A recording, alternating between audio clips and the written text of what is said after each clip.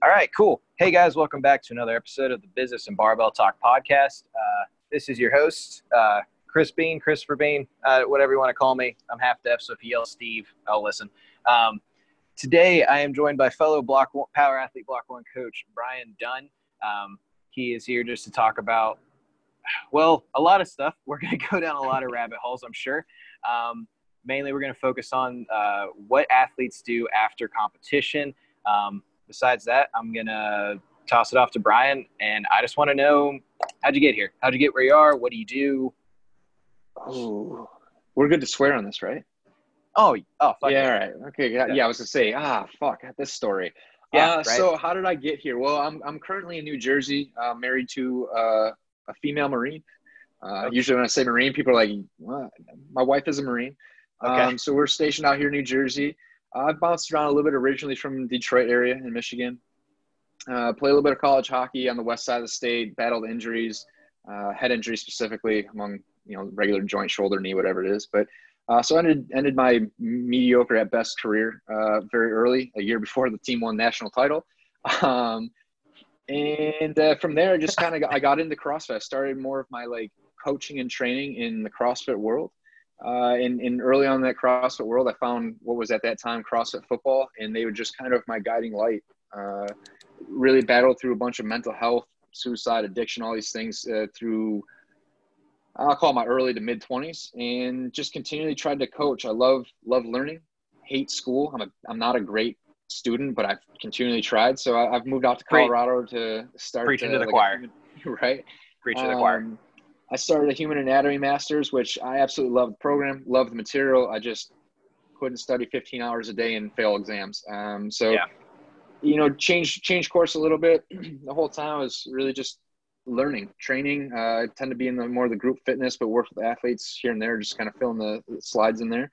And then in the last few years, just really started taking on what's it mean to work with a younger athlete. Obviously in the power athlete community, we're talking about movement and performance and whatever that really means to you. And that's probably a rabbit hole will drop down. But, I just trying to continually learn. I want to be a learner, always learning and challenging myself to challenge my own beliefs and what I think and find value with people like yourself to kind of bounce things off, learn from, give my beliefs out, be challenged. And, just little by little, you get knocked down, get back up and see what's up next for you. So I don't know, that's kind of easy story there, I guess.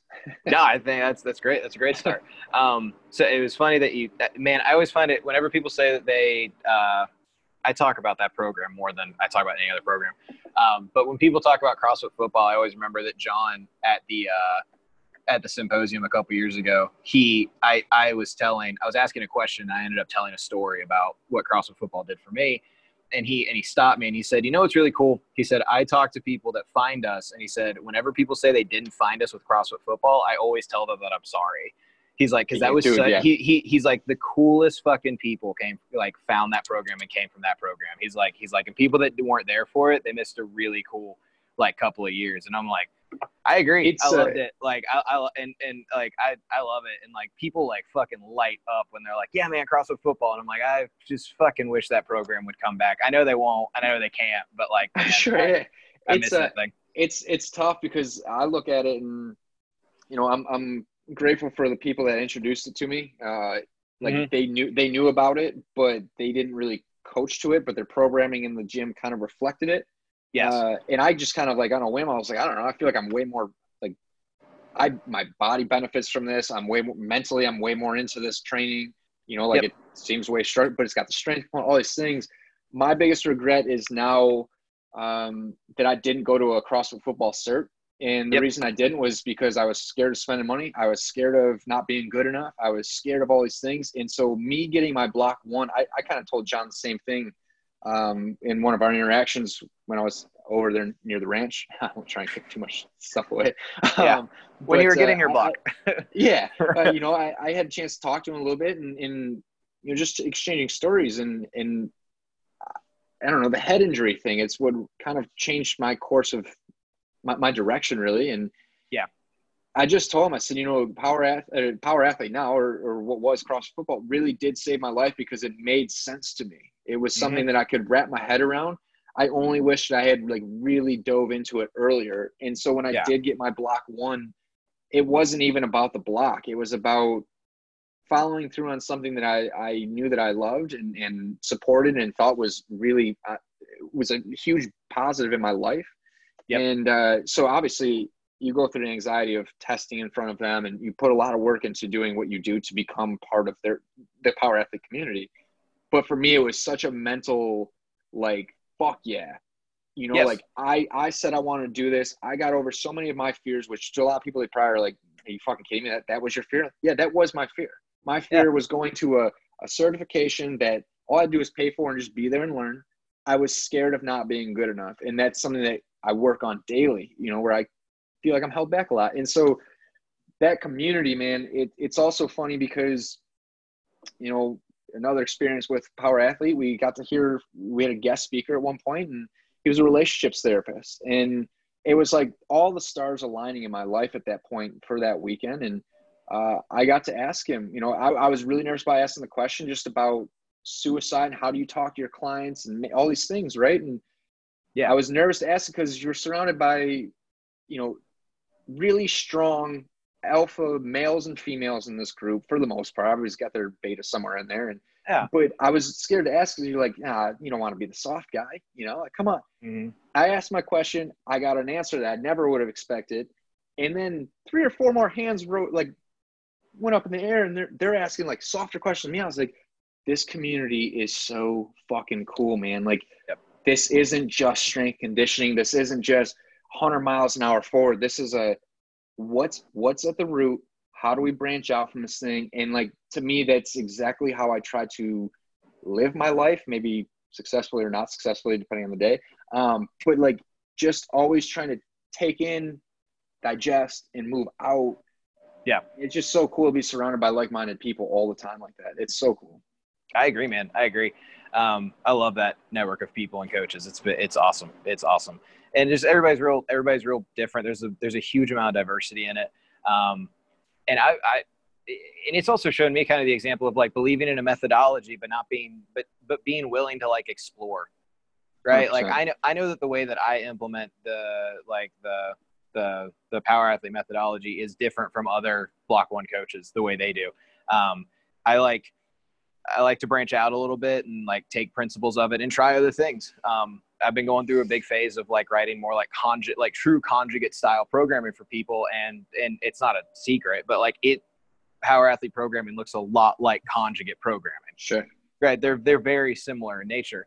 But yeah, man, I love it. And then you meet some people that are just like, nope, Bedrock is this, or Field Strong is this. And I'm like, I fucking respect that too, because those programs get people some crazy results, right? Well, that's the thing is that's why you coach, the individualization of right? Like, I mean, I come to you with an issue, you could use the same template and use that as the foundation, but what happens when I'm like, hey, I can't press this? Well, what do we do? We've got to individualize this. And what's the stimulus? That's why you get a coach. That's why you coach, so that you can problem solve those things with this foundation. And it shouldn't look the same. If it looks the same for everybody, now we've got a real issue, because now we're following the dictator, and there's no room for creativity and all these things. But it's I don't know. I think inside of that community, we get it from the top down, though, because you look at what John, Tex, and Luke do, and they've got their beliefs. But as long as you come to them with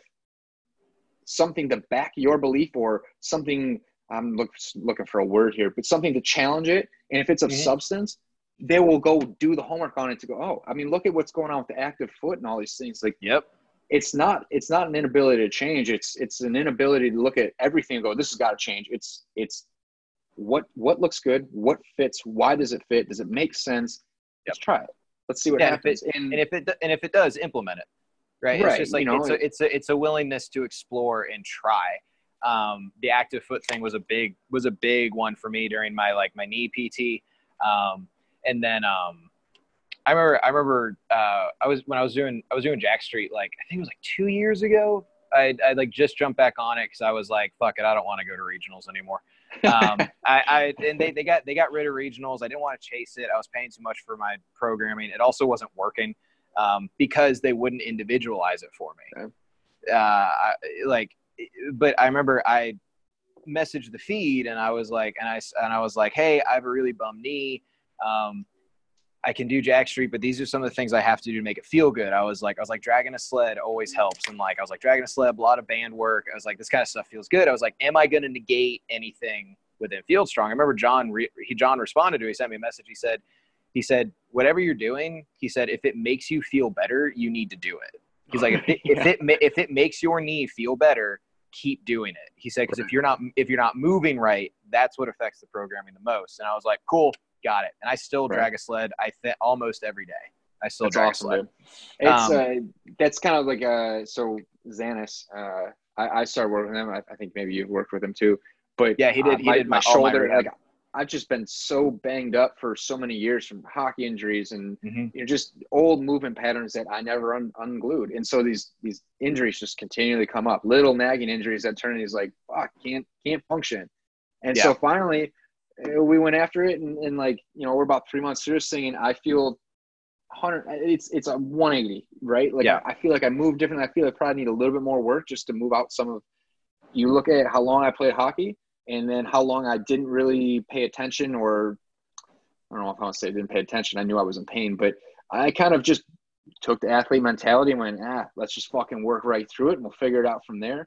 You know, especially as a coach, you never treat yourself the way you treat your clients. You just never do, exactly. which is a huge issue.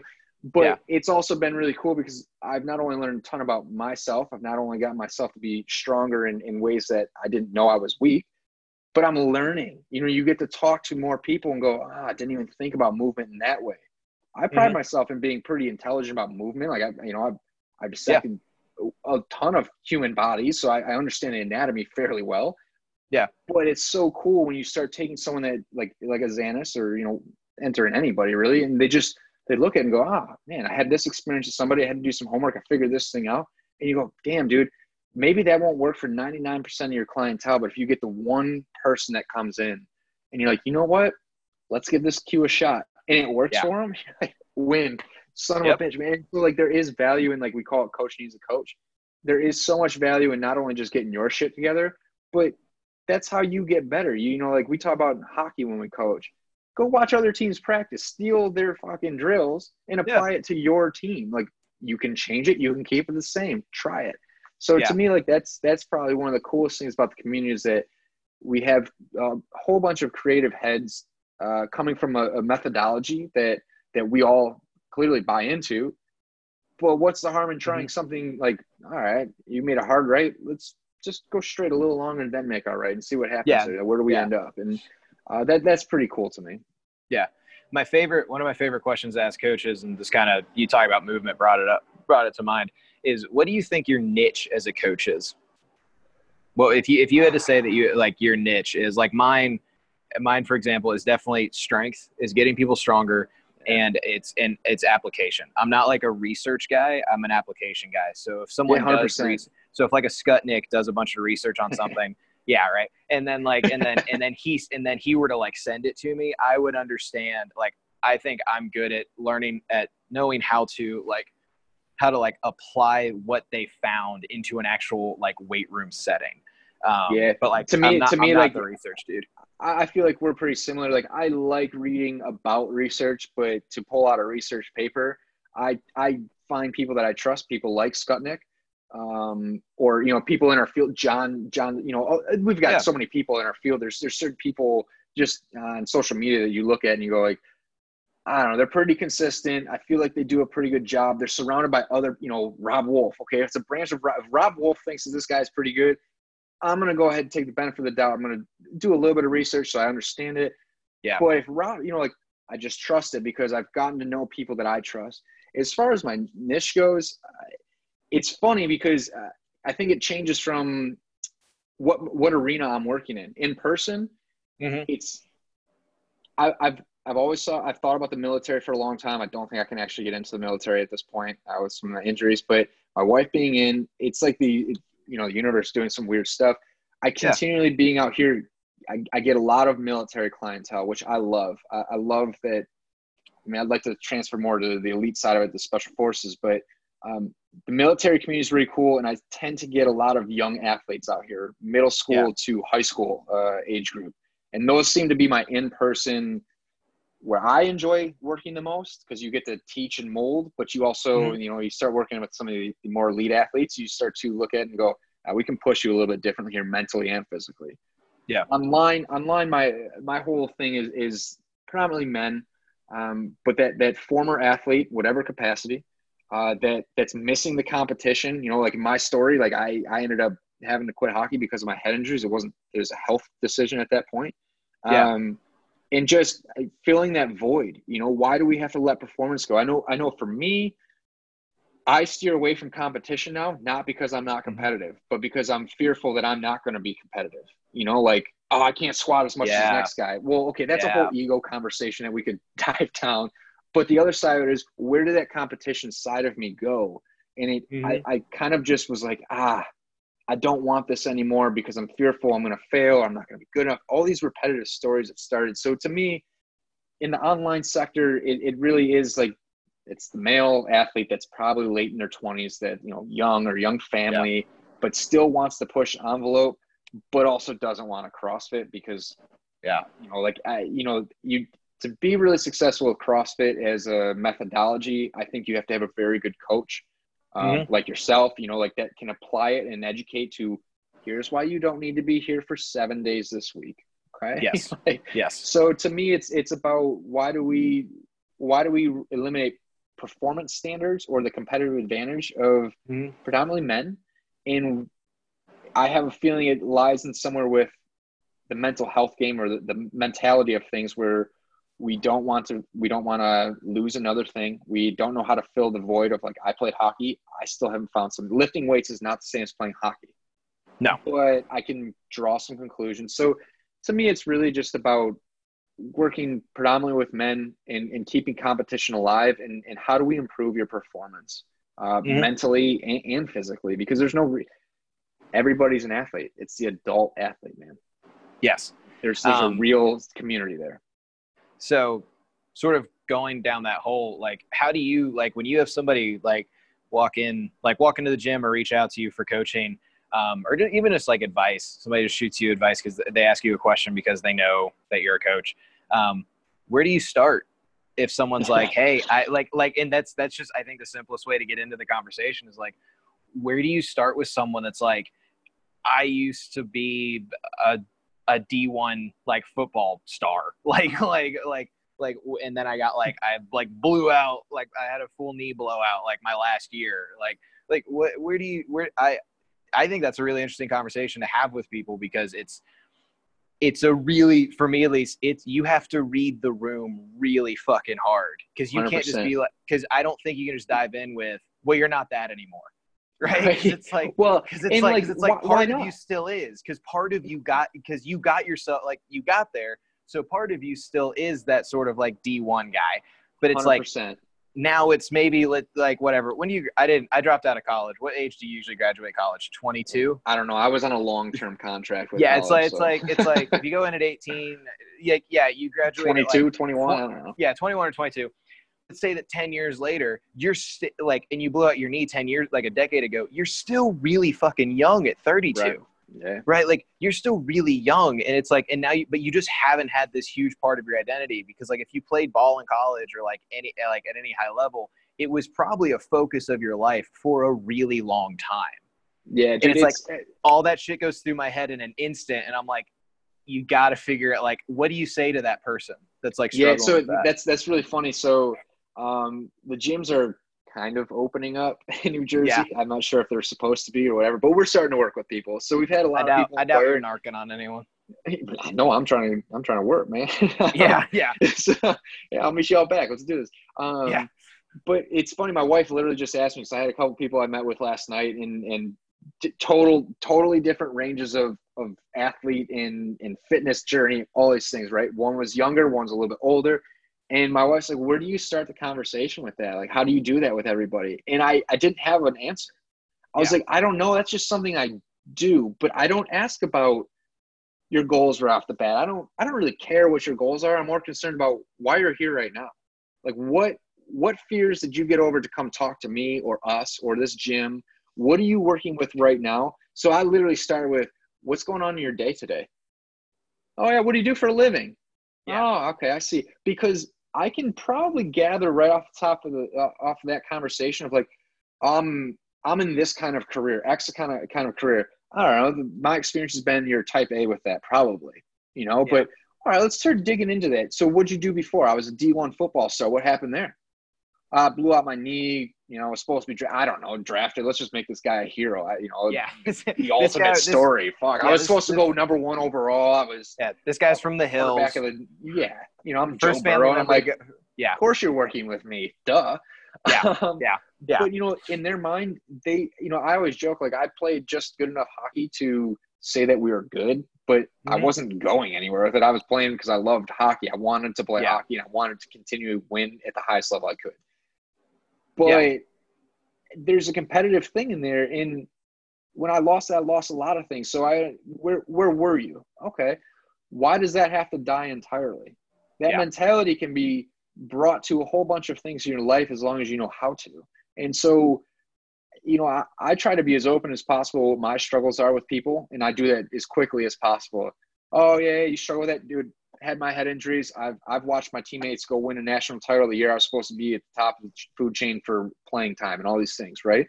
Yeah. And so automatically you just start, all right, dude, I'm here with you. You don't you're not alone. We can do this. So it really is about what they're willing to give. And you kind of, you just said you have to play the room, and everybody's going to be a little bit different. Most people aren't going to be as talkative as you and I, and it's like a gift and a curse for both of us, because this podcast probably go till 8 o'clock tonight. But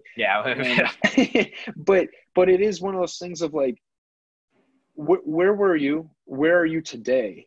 And then we can start to talk about where do you want to go and why.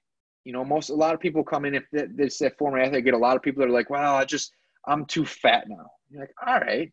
Are you too fat, or you just have bad habits that have made you a little chubby? You know, what are you doing for workouts right now? Well, you know, I do this and this, and I'm like, are you happy? Nah, I hate fucking cardio. I'm like, why do you do cardio? You know, I'm not going to be the guy to tell you. It's a great question. It's a great question. Like, at some point, you got to go for a fucking walk, man. Like, get up and move. It's going to be good for you. It'd be good for you mentally. But like, oh, you want to bang some weights? Let's fucking do it. Let's do that a little faster today. Cool. Yeah. But the other side of it is, a lot of times I feel like we think this has got to be this really complicated situation. And the complex part comes in how you think. It's not in lifting weights, dude. Like, you know, you see these people, they're like thinking they're reinventing the wheel. You're working way too hard with how to squat. Like, just squat good enough. And then once you master that, like, now we'll start talking about the heel coming up, all, you know, all these things that would be a little bit more advanced. But I feel like as former athletes of any type, we think about the dog days of that experience. The 2-a-day football, summer training for hockey, the first week back where they just skate you down and back. I mean, it's not like that. We're going to crawl, walk, run you. I need you to come back so that you can get to where you want to go. But I also make sure that they always know. And when we work together, my goal is to make sure you become autonomous with this, because that way I'm doing my best job to teach you. And if you decide to sit with me for 5-10 years, it's because we have a good working relationship. You like what I'm doing with you. You help like the accountability, but it's not because you have no clue how to move at this point. Yeah. Right. So, you know, at that point, it could be like, here's a program. If you need anything, text me or send me a video here and there. Like, well, I'm in the gym. We'll just double check it. So to me, it's really about getting a pulse on where they are right now today, where they were, and why they want to go to where they're going. Because generally they just go, I want to look better. You're like, that's not enough. That's not what at all we're talking about. In long story short, you usually get from someone like that, I miss being competitive. I miss sizing myself up with Christopher being in the gym. And even if he whoops my ass, still come back the next day going, I'm going to get this bastard. Like, I'm just going to. Yeah.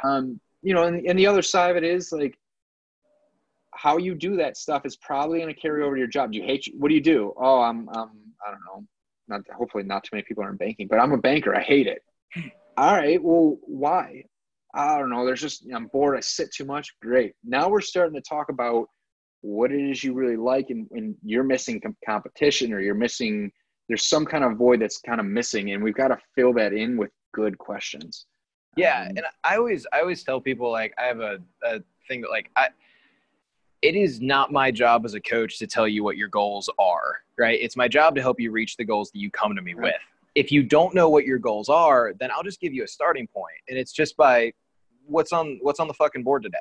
Yeah. Right? Like, let's just start there. Or, hey, I just want to see you squat. I just want to see you move around. Like, but I also always tell people, like, your fitness is your business. It's not up to me. Like, I do not have and I've known coaches that do, and it always fucks them. Like, I do not have an emotional investment in whether or not somebody agrees with the fact that I think that strength is the most important part of fitness and health, right? I know some incredible adventure race running distance runners that will go out and run 50 to 100-mile races like once or twice a month. And I'm like, you're out of, I'm like, yeah, exactly, that face. I'm like, you're out of your mind. Right. But also when they come to me and they're like, hey, what do you think I could do to get better? It's not my place to be like, I think you should stop doing that. It is my place to say, I would like for you to squat and deadlift once a week, or one or the other. I want you to come do a lot of banded accessory work. I want you to start taking care of your joints and ligaments a little bit more. How do we optimize your current situation to help you succeed and find success or minimize injury, whatever it is? Yeah, dude. It's a optimization situation. And I think what happens with a lot of people, especially used to be former athletes, is that the best way I've thought to describe it is that athletics are on a timeline, right? Like, you know, when your season starts, you know, when your games are, you know, even down to what damn time your game will start. You know that like months ahead of time, as far as I can tell. I have never been an athlete, but as far as my reading and talking to people, you have all of this well ahead of time, which is why there's off-season training. Right. And why there's in-season training, and it changes.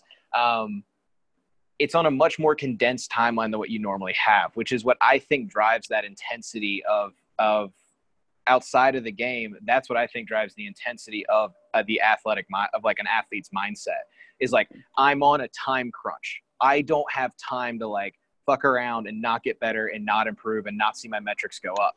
And I feel like people walk into the gym, and something I try to do is just be like, hey man, like once we get to the point that it's like, I know they're a former like badass hometown hero. Right. And it's like, hey man, what do you want to do today?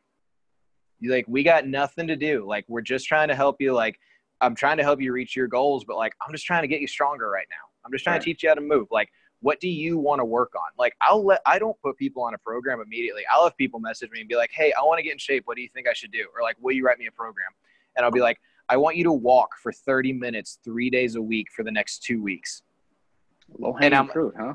Yeah. And I'm like, that's all I want you to do. And they're like, why? And I'm like, because I just want to see I just want to see if you're consistent. And show me behavioral change. Yeah, I'm like, I just want to see that you actually want to exercise, and I don't want to just throw something at you and take your money and then you not do it a week later. Like, but yeah, that is really difficult. I struggle to put this out there sometimes because some people that I feel are way smarter and way more experienced than me would probably argue it, but I actually am starting to become a lot more confident with this comment. I think everybody is an athlete. Athleticism is on a spectrum. Right? Because who do we look at really that we go, oh, these are the best movers. They're in the best shape, whatever it is. It's our athlete idol. Whether it's played, I don't know, maybe in shape to you as being an old lineman and, 300 pounds. I don't know. That's fine. We can talk about health. My favorite athlete in the world is Nate Diaz. Yeah, right. So like, has anyone looked at his spine lately?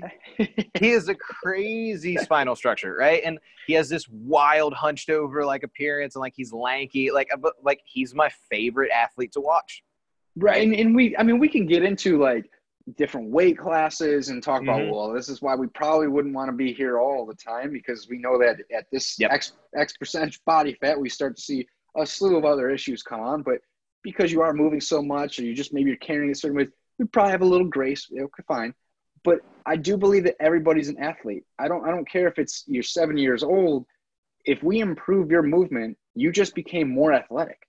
Yes. Now, are you going to play in the NHL? No, you're definitely way too old. But like, not most people don't make it to those places. But that doesn't mean you aren't athletic or that you can't achieve athleticism of some sort. It's just a spectrum, right? Like that's what like CrossFit does with the health spectrum. Boom. Yeah. Fitness spectrum, whatever they call it. I don't even know anymore. But like you're not going to be just redlined all the way over here just because you're working hard. There's genetics, there's geography, there's all these things that come into play. So to me, like, you know, using the 70-year-old example, if we can get you a little stronger and a little quicker, if you do start to take a fall and you now have the ability to plant your foot into the ground, hold up your body structure and produce force against the floor, and you don't fall, I don't know, that looks just like a change of direction to me an athlete does. It just happens way slower, and we hope that doesn't happen as often because your hips aren't going to be going that long.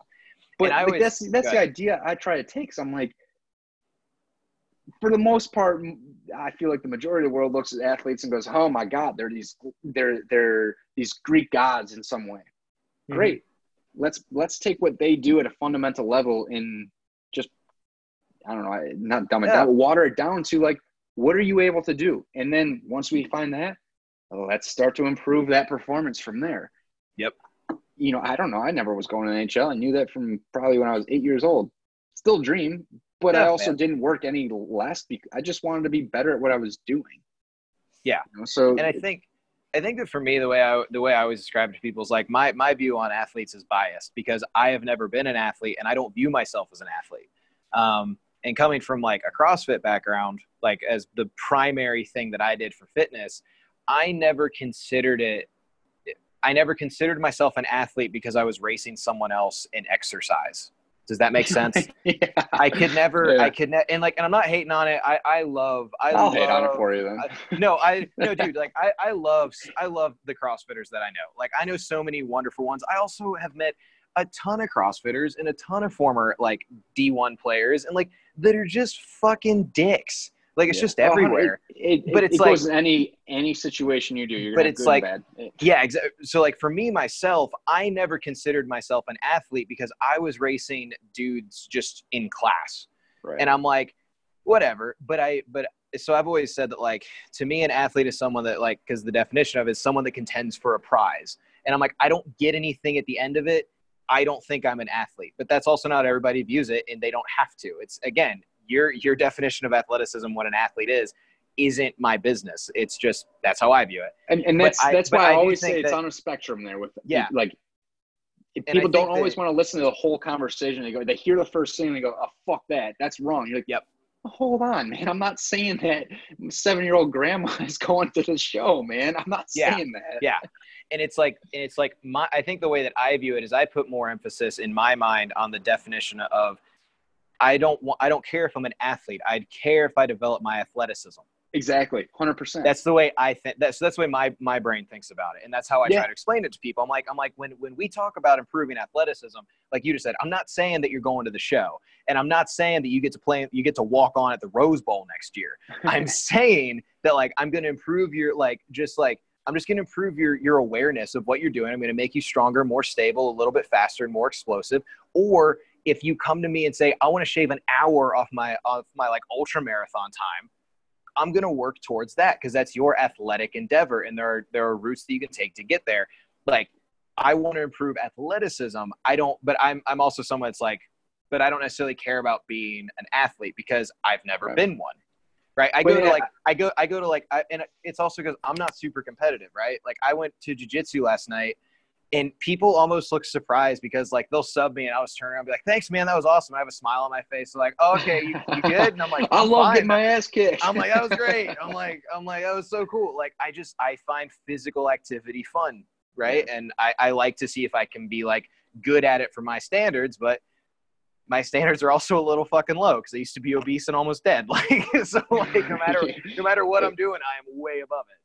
It's fascinating because people do want to argue like they're not athletes. I didn't say they're athletes. I'm saying let's think like you're an athlete. Why can't you be an athlete trying to improve? So building athletic. Maybe I need to go back and fix my verbiage, but like no, you're good. It's building athleticism because generally, you know, in what my niche would be at that point would be how do we optimize you? And what I remember from being in hockey, as much as I wasn't great. Every time I went to hockey, I had to kind of reflect on what I did, or even in the moment, you know, you're in a game or even a practice, you run drill multiple times, repetition, right? We're practicing. We're trying something new.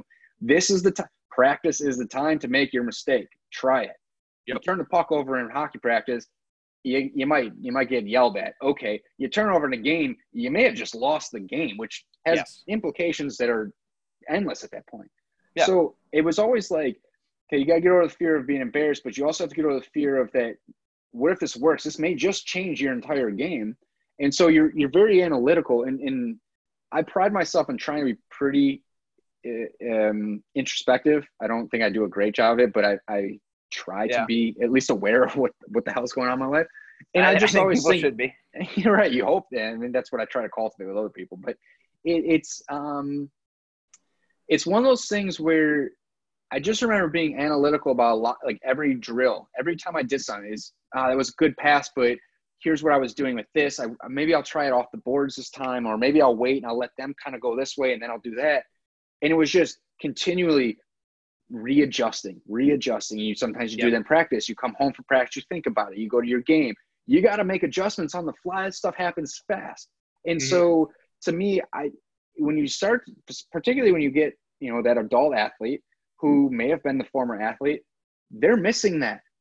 Yeah. They may not know it, but they're fucking missing that part. That's a huge void because they're like, what the fuck do I need to be analytical about? I just sit down with weight and I stand up. No. What happened in that squat?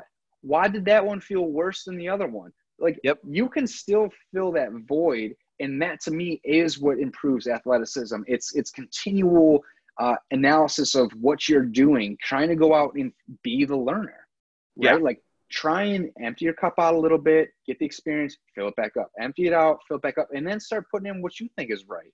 And it can always be changed.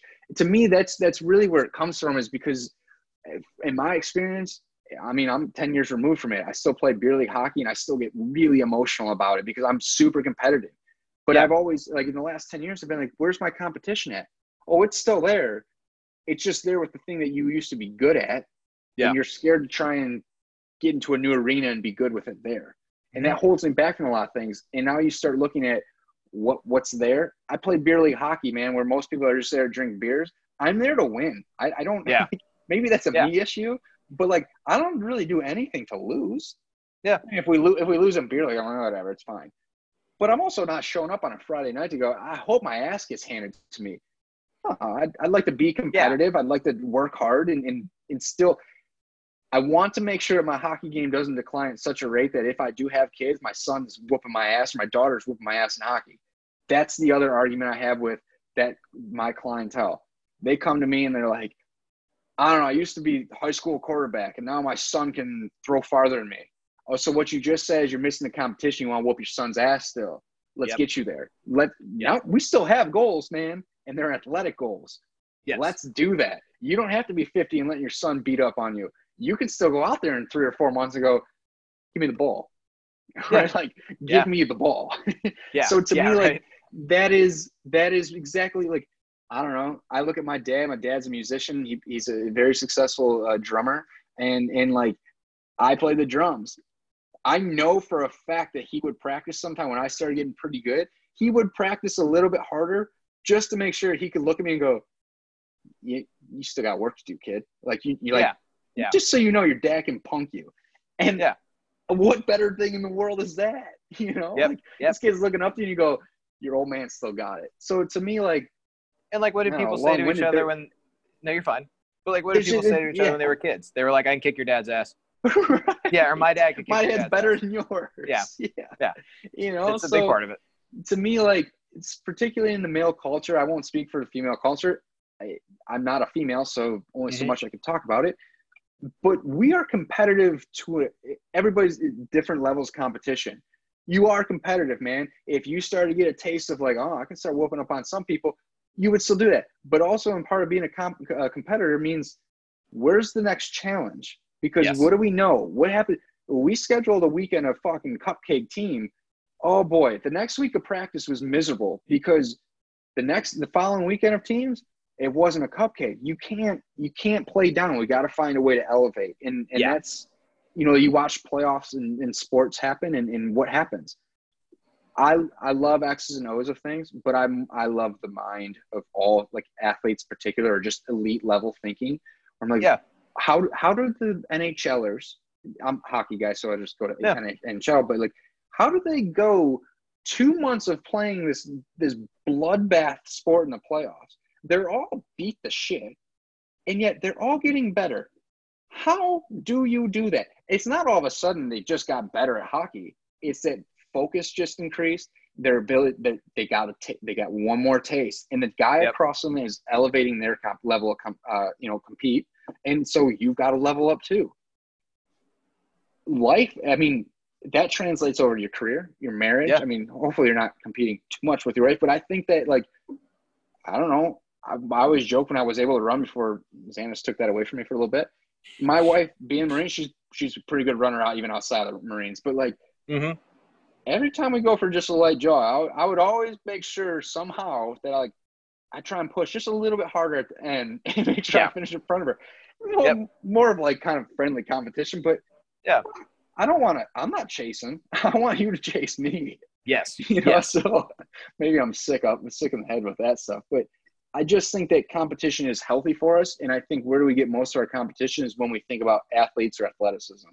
Yes, and for sure. Tying that doesn't have to leave you just because you literally stop playing your sport. You can find competition. Go throw darts. I don't know. One of the things that, like, and you've probably addressed this with people that are former athletes, and you've probably encountered it, is like the idea that, like, so basically, I think, would you say that a good way to sum it up would be that, like, when, because like the example of like the NHL, like an NHL tournament or finals, the way I view that, like, in my mind, is that, like, when you're moving through this progression of a tournament, the stakes are getting higher.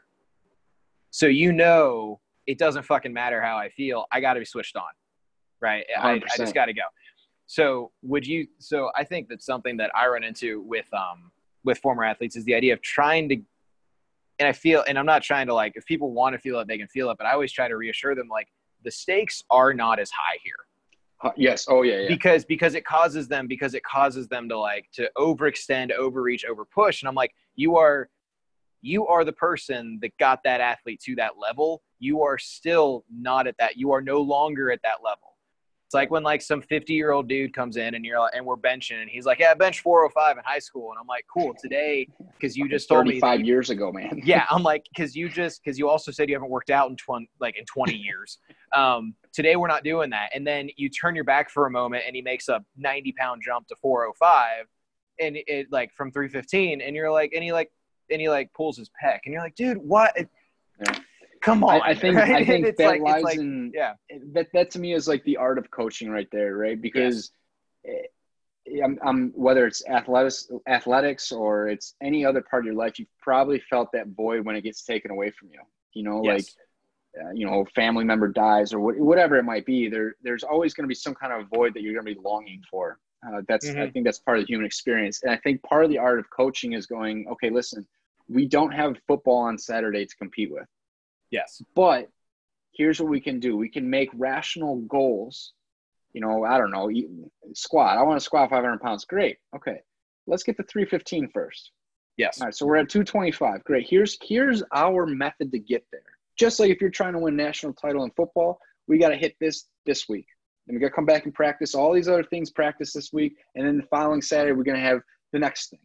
You know, and maybe it's not competition the same way, but just helping the athlete. This is something I didn't ever really get, but helping them readjust their focus to what does it mean to compete and competing with yourself. A lot of times we don't think of ourselves as competing with ourselves when we're athletics, but you are, because you have to get better.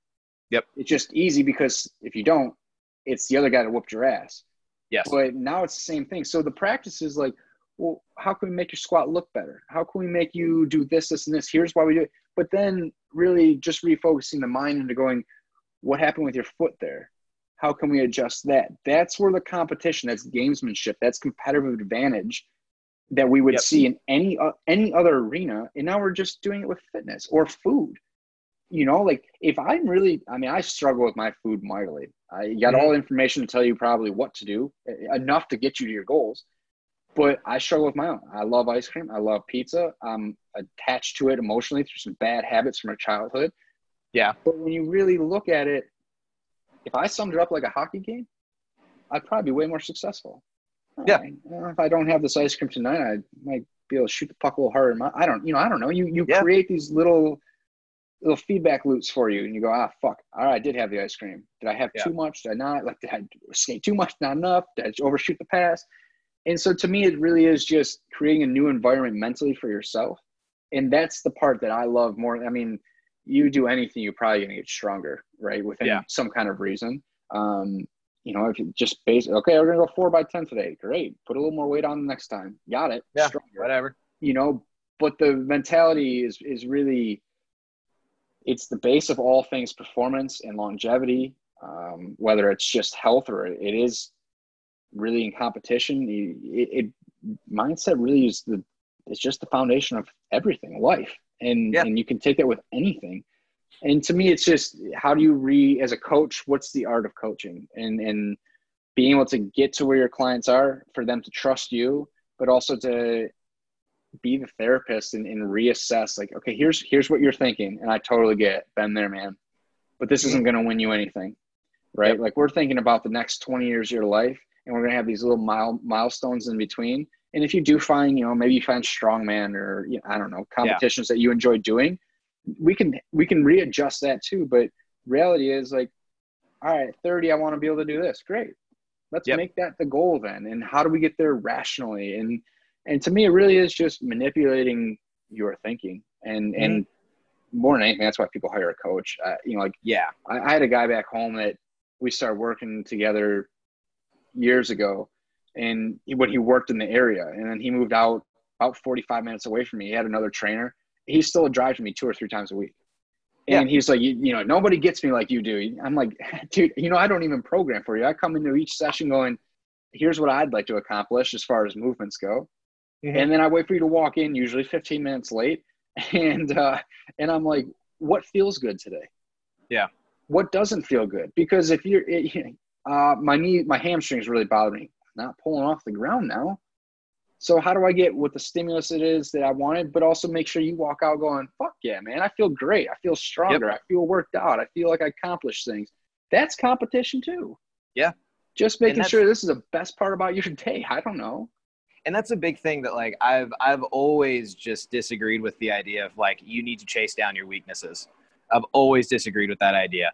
I'm like, especially for, like, the general population, I'm like, no, you fucking don't, right? Like, no, you fucking don't. If you care about being better at it, then chase it down. But man, I've met so many people, like a lot of those adventure race runners, they don't give a shit about their deadlift. And I'm like, okay. Yeah. And I'm like, cool. You don't need an elite level, like, powerlifting total. You don't, like, and I don't care if you want it. Same thing with, like, I know a lot of lifters that could give a rat's ass if they ever, like, run a mile nonstop, no matter how long it takes them. Right. And I'm like, cool, then don't do it. Right. Like, health and performance and your optimization is you said it. I love the way you said it. It's your business. Yeah. You just tell me what you want. If you're unhappy, I need you to voice that too. If you love something we're doing, I need you to voice that. Yep. Yeah, there's going to be certain times where I'm going to look at you and go, I hear you, but unfortunately, we just kind of got to do this too. Yes. Like, I'll work to give you what you want, but I also need you to give me a little bit of what I want, because we just have to. Now, like the ultra marathoner, is deadlift going to help them? Probably not. But would it be beneficial, if they have an off season, whatever it is, to hit deadlift a little bit? Yeah, man, we're just trying to get you some different movement patterns. We're not trying to make you a better runner. We're just trying to give you longevity at this point. And it's so funny because, being more in the CrossFit world for quite a while there, and I've moved out of it quite a bit. It was always like, why do you feel like you have to do so fucking much today? More is not always more. And it's always funny to me where, they want to do 500 push-ups today. You can't even extend your arms out in front of you without weight. Yeah. So if you can't put your arms straight out in front of you, I don't think the recipe is 500 more of those with a little bit of resistance, even if it's body weight. I think we've got other things we need to address that will help you become better at that. Don't worry about the push-up. I will get you back to the push-up, but I need you to figure out how to extend your arms again. And that's a big thing that, like, I noticed with when I got to CrossFit. I had no idea about programming or anything like that when I got to CrossFit. I wasn't thinking about coaching, nothing. I was just, my buddy did it. He introduced me to it and I was like, okay, this is fun. I'll do it. And it was a lot more fun at the time than going to the Y by myself 6 days a week. Right.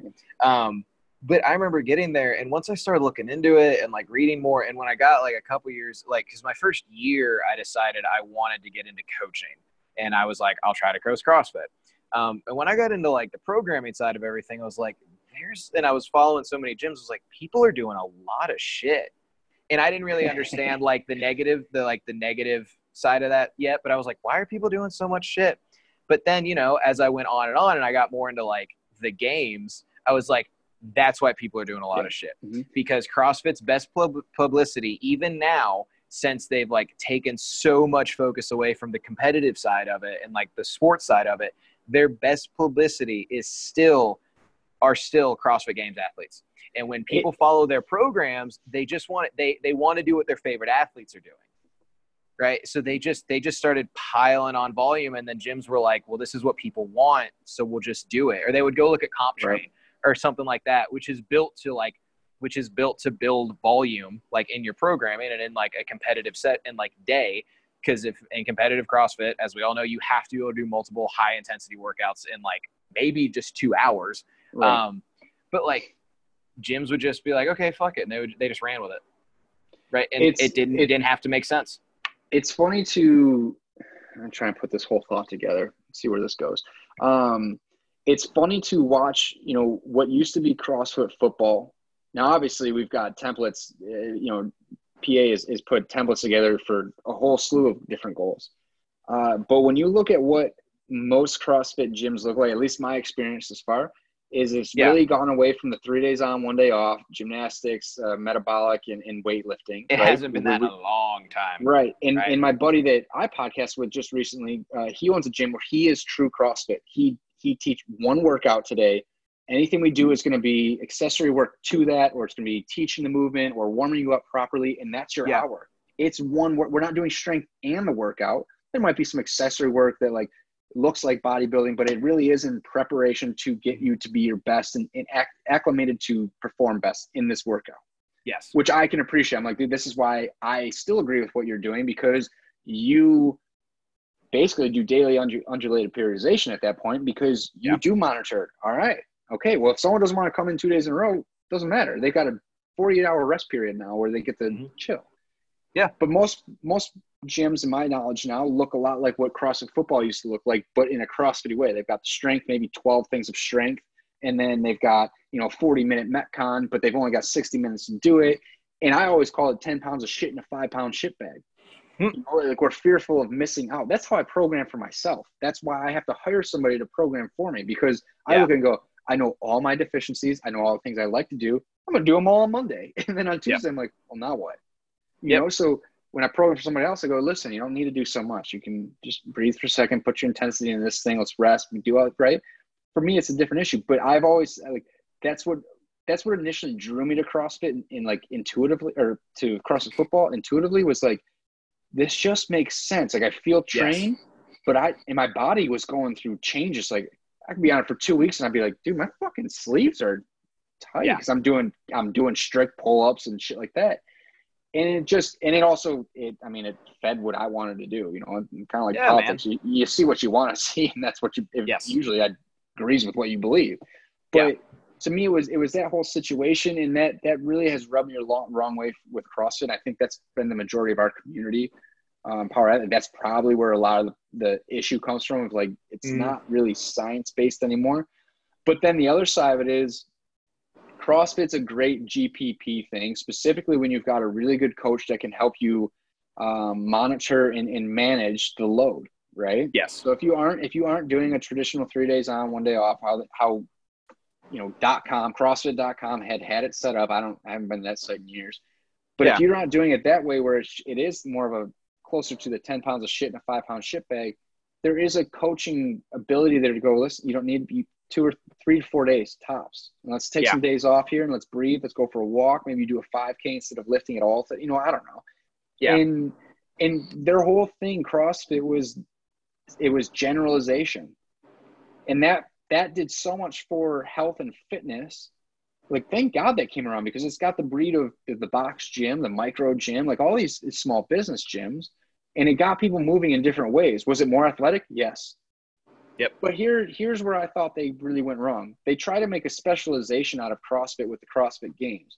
Now that was the big, like, everybody sees it, draws everybody in.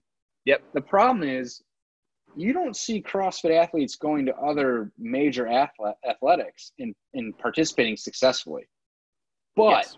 you definitely could see some of these major athletes from the major four, whatever it is, maybe whatever, you know what I'm saying? Mm-hmm. Yeah. Coming over to CrossFit and finding success. So is it making you more athletic, or is it making you really a lot better at, like, just the skill set? It's like the Bosu ball. Oh, look how fucking hard this is. I'm getting stronger because I'm standing on a Bosu ball at 2 feet. I don't know. That looks like a skill to me that if I just work long enough, I'll develop this skill to stand up on it. Did I really get stronger? I don't think it's really measurable in strength, maybe in certain ways. But to me, that was always that still is really one of my conflictions with it, because I'm like, I know what you're doing. I think it's cool you have competition as an aspect of CrossFit. I think competition is good for everybody. Yeah. You may whoop my ass, but if I'm moving a little faster, maybe I'm working a little harder. Maybe I felt like mailing it in today and you made me work harder. Awesome. Cool. But when you start kind of building it, getting away from what the community is, and that's GPP, and you try to go into a specialized arena of, like, anybody can go to regionals. Yeah. Here's the thing, man. Now we're starting to get everybody to compete towards this one thing, and most people don't have the capacity. Most people can't hold their hands straight overhead. Yeah. And now you're going to ask them to do it with a lot of weight for 50 fucking reps in the fastest amount of time. Like, ooh, sounds rough. So that's always been a really big confliction for me. And it's not to sit there and say that CrossFit's bad. CrossFit has been an overall very, very positive thing, despite a lot of what's happened in the last few weeks. Yeah. As a methodology, I agree it's been a very, very positive thing. I'll never take that away. But what I always used to tell people, and I still will, is that with every good, there's some bads, and you have to understand how to manipulate it. So CrossFit as a foundational thing is very, very good. It's scalable. Anybody can really do it. There's a great community. There's some good coaches in there that can help you with mind, body, spirit, nutrition, whatever it is. We've got enough to really improve your health. Yeah. But when we start getting you to the level of, like, this is the hard part where you start looking at, we're going to compete. They made levels for 40 and 50 and 60 years old, which is really cool when you look at, like, it usually makes you feel good. When you look at it from more of, like, a longevity standpoint, you're like, are we GPP or are we specialized? Yeah. And that's really been a really difficult internal conversation I've had to battle, because most of my friends are from the CrossFit community or Power Athlete now. Yeah. So they're not bad people. It's not a bad thing. It's just that I think it's been a little bit misrepresented and maybe a bit misdirected in terms of what the games really meant. Yeah. And people disguising that as being an athlete. Do you become more athletic? Again, definitions matter. How do we define this thing? But I don't see how you take maybe there's a couple that can come from CrossFit and go produce in some other sport. Chances are they had that sports background. But if I take a football player or a hockey player or something like that, and I were to drop them into CrossFit, they would have, number one, the mentality to fuck you up. But number two, they've got this base where they go, wait, you just want me to do what I've done for my entire life a little bit faster? All right. And to me, like, it goes one way, but the reaction doesn't go back to the other way, where CrossFit to the superstar versus in backwards. That's been one of those things that's really hard for me to digest. And I think a lot of that, I talk a lot about people's emotional attachment to exercise, because I used to have one, or like a really toxic one. I think a lot of what I see with the CrossFit community a lot is that, because, man, I love people, like, and I've got so many friends that do this shit, and I'm always like, no, I'm not doing it with you. Like, I don't want to. They want to just stack shit, man. They want to do like that training IQ that Ben program, that's like a weightlifting program that Ben Bergeron and Sean Waxman put out, and it's an app and it's cool. They want to do, I have a lot of thoughts. His comment that CrossFit is a sport of metabolism. Still, I have listened to that a number of times, and I still don't understand what. Like, I'm just curious why his people how does that work? Anything. Yeah, they haven't won anything in a while. But like I know all these people that like they just stack shit and they stack shit and they stack shit. And then when you're like, hey, you're doing too much, because they're also people they're invested, and I love that. I love dedication. I love commitment. I love people that are invested in what they're doing. But it's like, then they're also they're the people that get super pissed when they don't hit PRs. Yeah. They're the people that throw hissy fits in the gym. They slam barbells. They yell at their coach. They get super fucking mad, and I'm like, dude, I had a friend of mine get super pissed at me one time because she didn't win a competition that I programmed. And but a girl that I was seeing did win it, so she was like, "You programmed it for her," and yada yada. Like, I worked just as hard, if not harder. It was like, dude, what the fuck are you on about? Like, what are you talking about? And I was like, and what I ended up telling her, I was like, my girlfriend at the time, I was like, she does strength training, and then she does one workout a day. Yeah. I was like, you do as many Metcons as you can in a day. Like, and I always have to, like, you always have to reel those people in, because I'm like, you're doing too much. And people are like, the garbage volume, man. Yeah, it's like people are just like, if I just keep piling shit on, I'll surely get better at some point. And it's like, no, if you're gonna, and I've made posts about it, and I've said it like so many times. If you are going to compete in a sport like CrossFit, you have to load and build into the amount of volume that you have to do at competition time. Every day can't be a competition. Peaking. Yeah, exactly. And it's like, people are like, well, what do I do? And I'm like, you have to build your fucking foundation and then go from there, and also build a foundation strong enough that it'll stand up to the competition. Well, is that not the biggest issue? Like, that's when you start getting scientific-y about it. Mm-hmm. That's the problem with CrossFit. Now, is there science involved in it? Yep. Is it wrong? No. But when we're looking at how do we peak somebody, it's not accurate, because, like, why can I take an athlete from a different setting and drop them in CrossFit and them have success? It's not because it's not just genetics. It can't be just genetics. Yeah. But, I mean, is there a player in there? Fine, outliers, whatever. But, like, it's getting on the bike, and why do we understand rest intervals? Why do we understand, time to work to rest intervals, so that, like, we develop in an environment metabolically to shift our curves. Mm-hmm. Okay, here's where you're weak. Great. But, like, there's a guy at the gym back home in Michigan, great dude. CrossFit, used to be a long distance swimmer, and the short Metcons, man, he would turn white and his lips would get blue, and he'd be like almost vomiting. And one day he's just sitting there, and I was like, ask him about his food, ask him about his sleep, and like, anything medically that you've had in your past, like, maybe there's something going on with the heart, maybe there's a gas exchange issue, that, like, maybe there's something actually wrong here. Yeah. And then I'd actually reached out to Skutnik, and after I had sent it out to him, I was like, I wonder when the last time he sprinted is. Yeah. And I went back and Ben said, he's like, what has he done for his past? And I was like, asking him more questions. I'm like, you ever sprint? You ever do like short duration stuff? Because it was the bike. It was the assault bike with like, sprint 20 seconds, take 2 minutes, whatever it might have been. I don't even know what the workouts were, but like, it was very ATP, very quick glycolysis. And he goes, no. Interesting. So I had Skutnik actually write up a quick program where, like, he and I talked about it a little bit, and he just sent over, he's like, here's maybe something we would think about.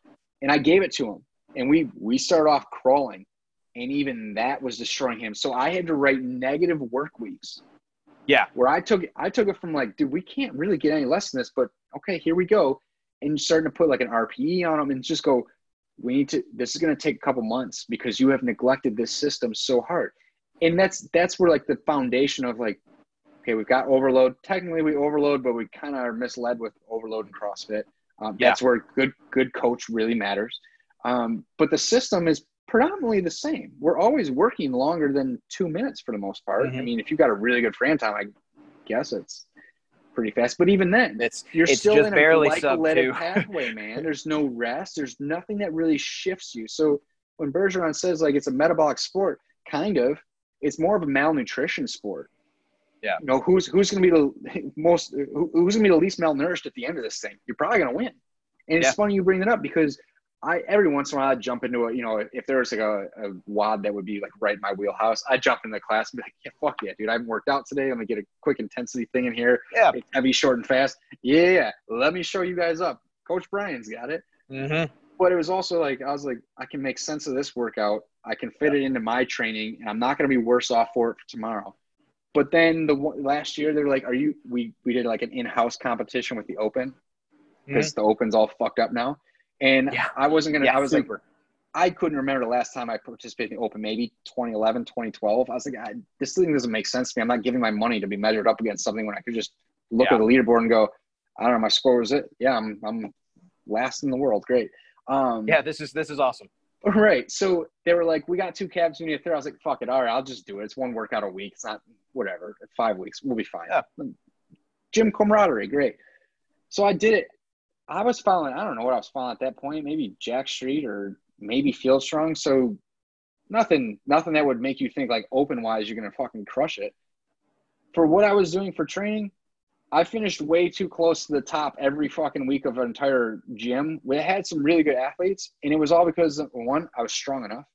Number two, I didn't blow my load the first time through. It was like, all right, I understand what this workout is asking me. Let me understand the pacing. And number three, I moved really well. Yeah. My squat didn't waste a lot of energy. I just found a pay. Like, people could blow through the first 15 wall balls, and I'd still be on 10. And it was like, yeah, but when 12 minutes comes by and I'm just going at the same pace, I've outlasted you. There's strategy in this thing. Yeah. And it was just kind of, that's the whole situation. And that part of it was kind of reassuring to me of like what we do with Power Athlete, but it also was reassuring to the fact of like science kind of matters. Yes. And it matters. It matters a lot. Like, cause I've had one of the biggest criticisms that I used to get, about my programming back at my old job from people. And I'm that coach that I'm like, if there's a problem, just come talk to me. My ego's not invested in it. I don't have like a ton of pride. And I'm just like, this is my job. And I want to provide a product that people like and a service that people enjoy. Because I enjoy my job. I love my job. I'm also good at my job. So I like doing it. But people would be like, because I would write, except on Tuesdays. So I'd write like 12 workouts a week, right, for the gym. No, 14, because I ran our competition class too. I would write like 13 workouts or whatever the fuck a week. And there would always be 3 options on the board. It'd be a CrossFit workout, which was basically just me saying this is GPP. And then sometimes there'd be skill days. There was an endurance workout because our gym was full of distance runners. And then there was a strength workout because because a lot of people talked about they wanted to get stronger. They hated that they used to be strong. They're not strong now, or they're there and they're like, I just want to be stronger. I have a goal. And man, people used to just like look at like, and it was weird because the strength track got really popular, or people would come in and be like, there's not a workout on the board I want to do. And I'm like, okay, there's 3 workouts on the board. You've already gotten plus accessory work, plus a well-written warm-up. Like, you've gotten triple the amount of product that you're going to get somewhere else. I don't know. That's when I just look at people and go, what do you want to do? I told someone one day, I was like, then go to Orange Theory. I was like, I don't know what to tell you. I was like, then just go somewhere else. But the strength track got really popular, and people were kind of confused by it because they're like, that's the least CrossFit one, but why are they getting better at like Fran? And I'm like, because the loading and the movement pattern is doing 2 things. It's making them stronger and it's forcing them to slow down. So they're focusing on movement. Yeah. I was like, you got to focus on your movement a whole hell of a lot more when you're doing a thruster at 135 than when you're doing it at like 75 or just the bar. Same thing. Shit tons of strict gymnastics work. Shit ton of push-ups, deficit push-ups, different angles, plyo push-ups, a lot of strict pulling, a lot of ring rows. That surprised people a lot. Like, people would be like, I want to get better. Horizontal plane matters? Yeah, people would be like, I want to get better at pull-ups. And I'm like, do supine ring rows with your feet elevated. That's exactly what I'm telling and they're like, what? And I'm like, do it. They're like, what should I do? I'm like, do 3 sets of max effort reps twice a week and tell me if in a month your pull-ups aren't better. And their pull-ups are always better. And it's like, people be like, that's not very CrossFit-y. And I'm like, but it is, because CrossFit doesn't have a set definition. Yeah. CrossFit's definition, it does not include these movements are CrossFit and these time domains are CrossFit. It's broad and generalized because it's supposed to be, right? And I'm like, I've always said that CrossFit it's defined by the programmer. If you put it on the board and it's constantly varied, in my opinion, that's CrossFit. Well, right? and if you think about it from an athletic mindset, what do the pros do better than anybody else? They execute fundamentals at a level that most people Hmm. cannot do, and they focus on that all of their life. Yes. Hockey players, they get better at skating every single day. They get better at stick handling. And that allows them to go do these things where you're like, what the fuck just happened? Like, if Yep. they can't skate and shoot and stick handle well, they can't do what they just did. It's not an accident. And Yeah. so, like butterfly pull, everybody, I mean, I'm short, but I'm kind of a stocky dude. Like, I'm Hmm. always around the 200, 210 yard. So I look like a bowling ball sometimes. And so like every once in a while I'd break it out, demoing something. We got, you have the opportunity to teach. Here's strict pull up, here's kipping pull up, here's butterfly pull up. And you rock out a couple butterfly pulls and people are like, you can do that? Well, I can do a strict pull up. I can do 20 of them in a row. Yeah. So the fact that I've mastered I'm air quoting that, Yeah. mastered the fundamental movement of a pull up, and I built that strength in there so that I can do that for a good amount of volume, means that I can now take on new skill sets, i.e. the kipping or the butterfly pull-up, and be successful with it. Now, am I as good at butterfly pulling in terms of rhythm as the next guy? Probably not. I don't do them. Yeah. But just based on the fundamental ability to hold on and be safe and be strong enough to pull, now I just got to understand my body and space to put myself into a proper rhythm. Yeah, I fall out of it more than others, but again, I don't practice this. So Yeah. it is pretty funny how that CrossFit thinks about the games or not. And every day is comp day. And Hmm. that's the issue.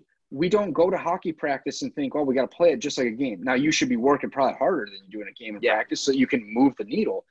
But when you have to slow down, what do? You go back to, you're having a bad couple of weeks. What do? Focus on your skating tonight. Yeah. Practice. Just focus on how you're skating. Just focus on making one good pass. You're not worried about stick handling through 45 people.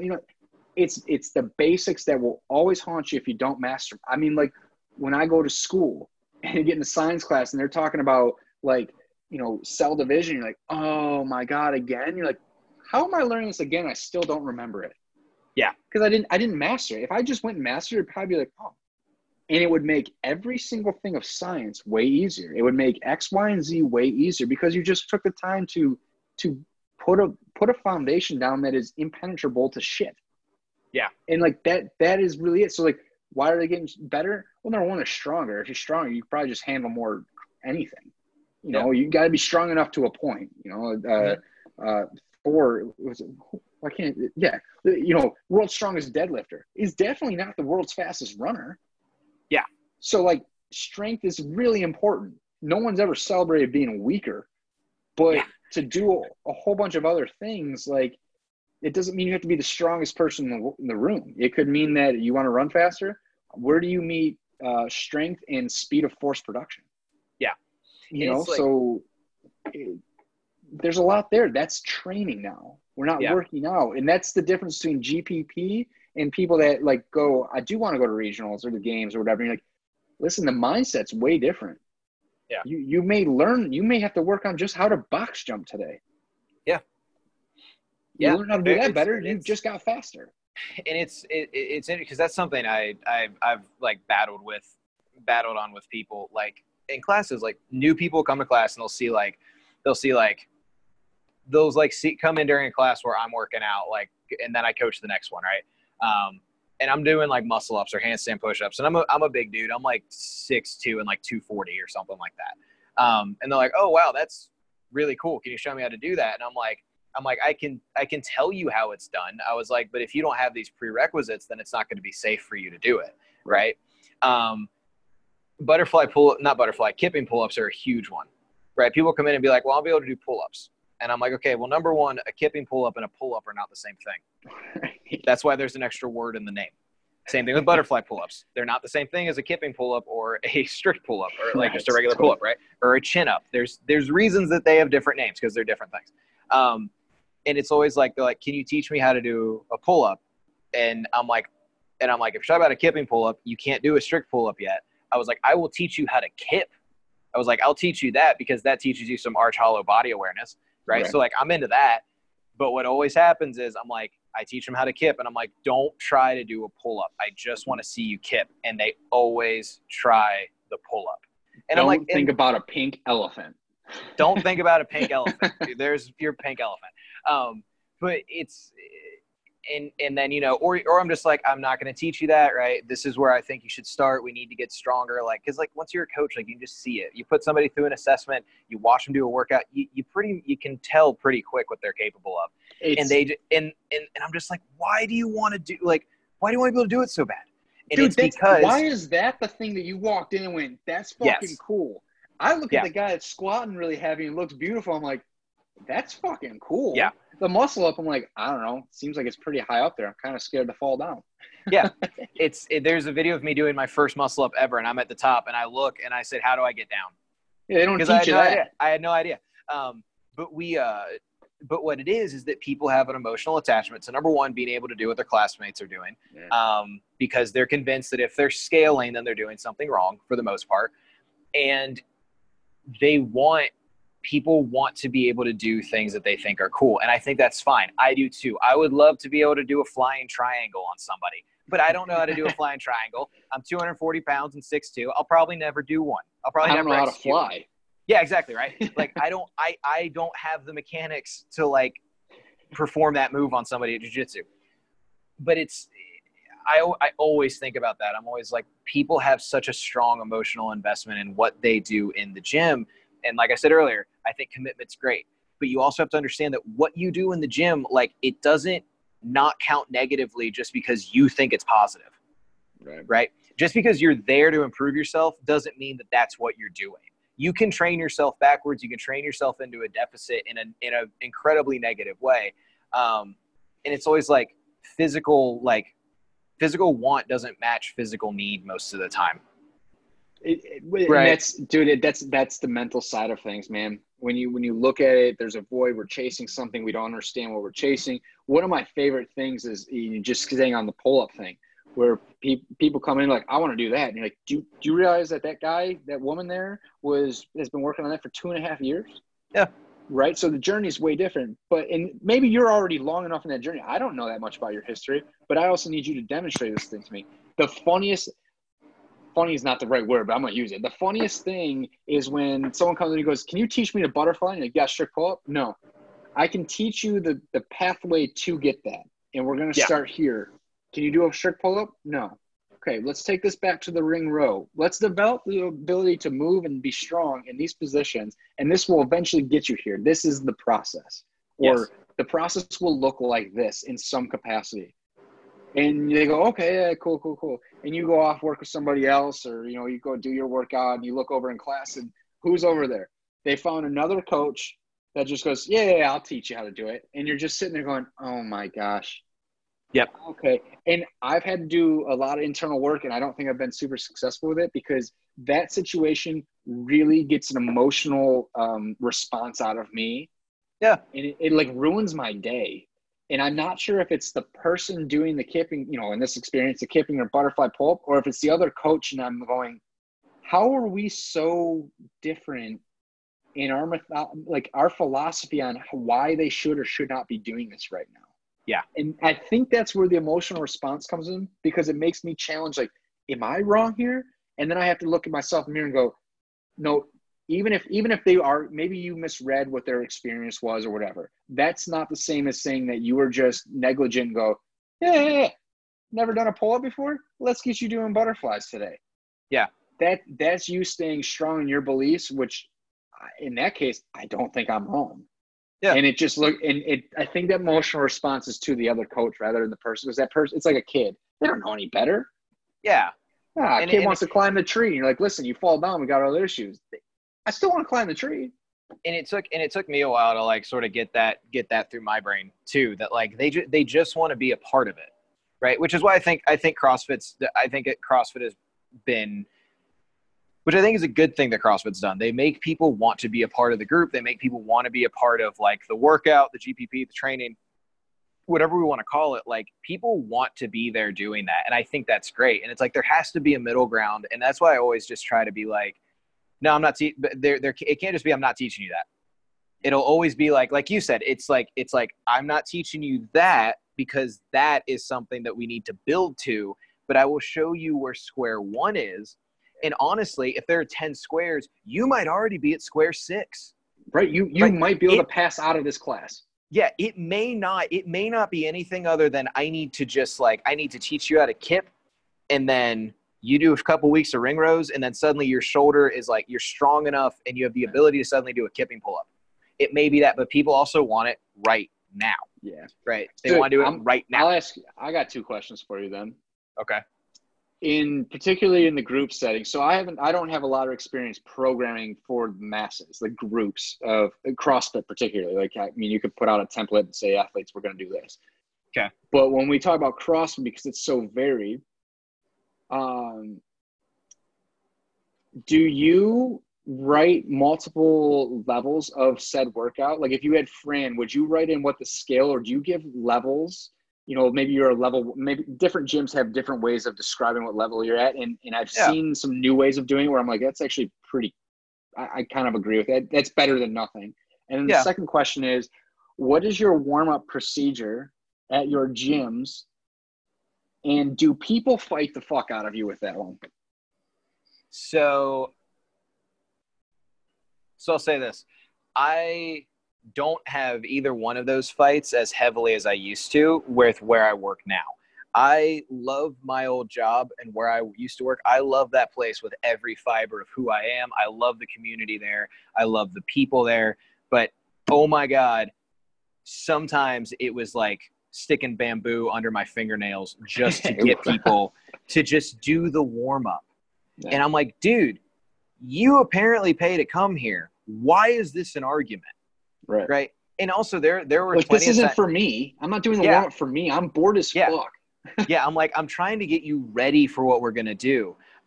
There I would put like, I always went with like, for a while I did it where I would put scaling options or RX options, because if you put scaling options, people want RX plus options. So it'd be like scaled RX, then RX plus. The problem is that nobody wants to actually say that they did the scaled workout. So they're either going to force RX, or you're going to have an RX athlete that forces RX plus, right? You have to have a really strong foundation of people that understand their abilities and also trust what you're doing, which was, I'll just say it, even though a lot of them listen to this, that was one of the big problems that I ran into when I started programming for that gym back home.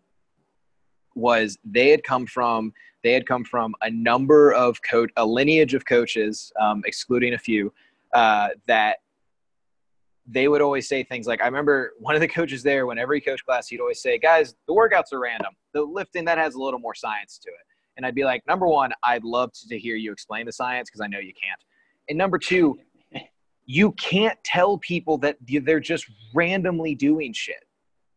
There was a phase of time, because one of the members kept a template of it because he was so tired of it. He kept a template of it for 6 months of every workout we did. And he put it out in an Excel spreadsheet.